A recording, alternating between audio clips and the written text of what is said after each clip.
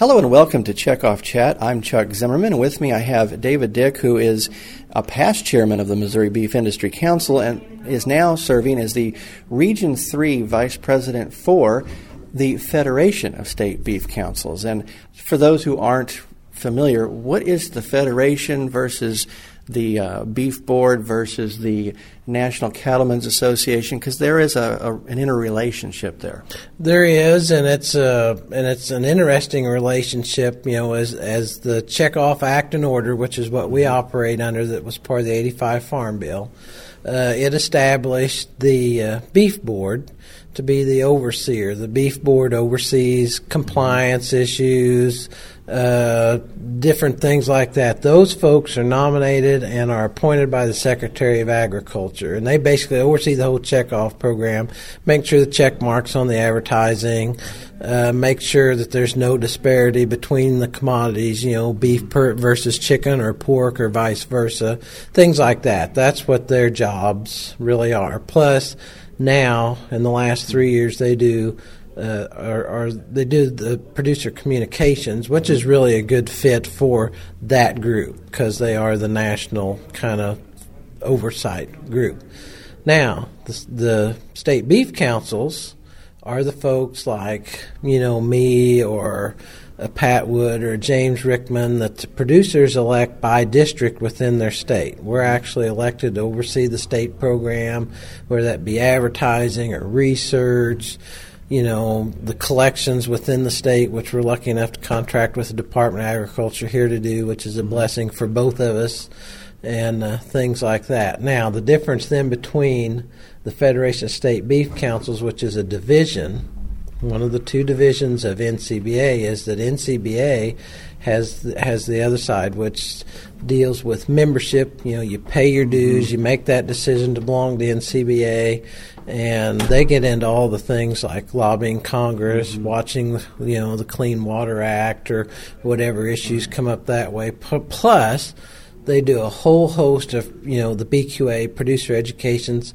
Some of those things have a checkoff side to them as far as what information we can provide and cooperate with, and therefore, you know, the beef board or the beef councils can be involved with NCBA on certain projects and vice versa.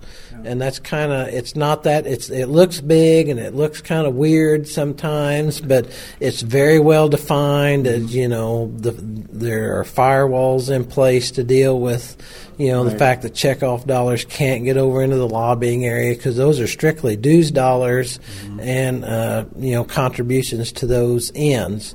You know, the other side, the checkoff dollars are solely for research, education, you know, producer communication, consumer information, things like that. So we know what the consumer wants, give them the product in the marketplace, and that's how that all works.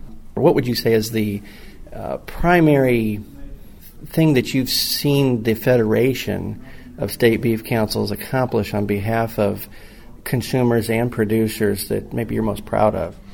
Well, I think probably us becoming more involved in the consumer understanding of the product, how it fits in the diet, also carrying the message of, you know, how it is produced. Now, not carrying the production message, which is, you know, strictly outside the boundaries there, but how it is produced as a consumer information, because that is topmost in these folks' mind is food safety. That goes all the way back to the, you know, all the way back to the farm gate and the calf in the pasture. You know, they want to understand, and the technology is there to tell that story.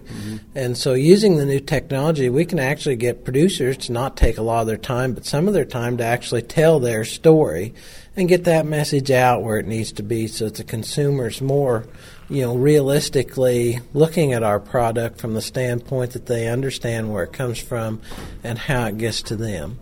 And I think that's probably been the most important part of that, issues management. You know, that's almost all checkoff dollars at work there. Where issues management stray over into the legislative area, that's dues dollars. But, you know, keeping our message out there, telling the story, and keeping the producers as the forefront in those issues management arenas is totally been a checkoff funded mechanism, and it's to our advantage to do that. And that then is our Checkoff Chat for this week. I'm Chuck Zimmerman reporting.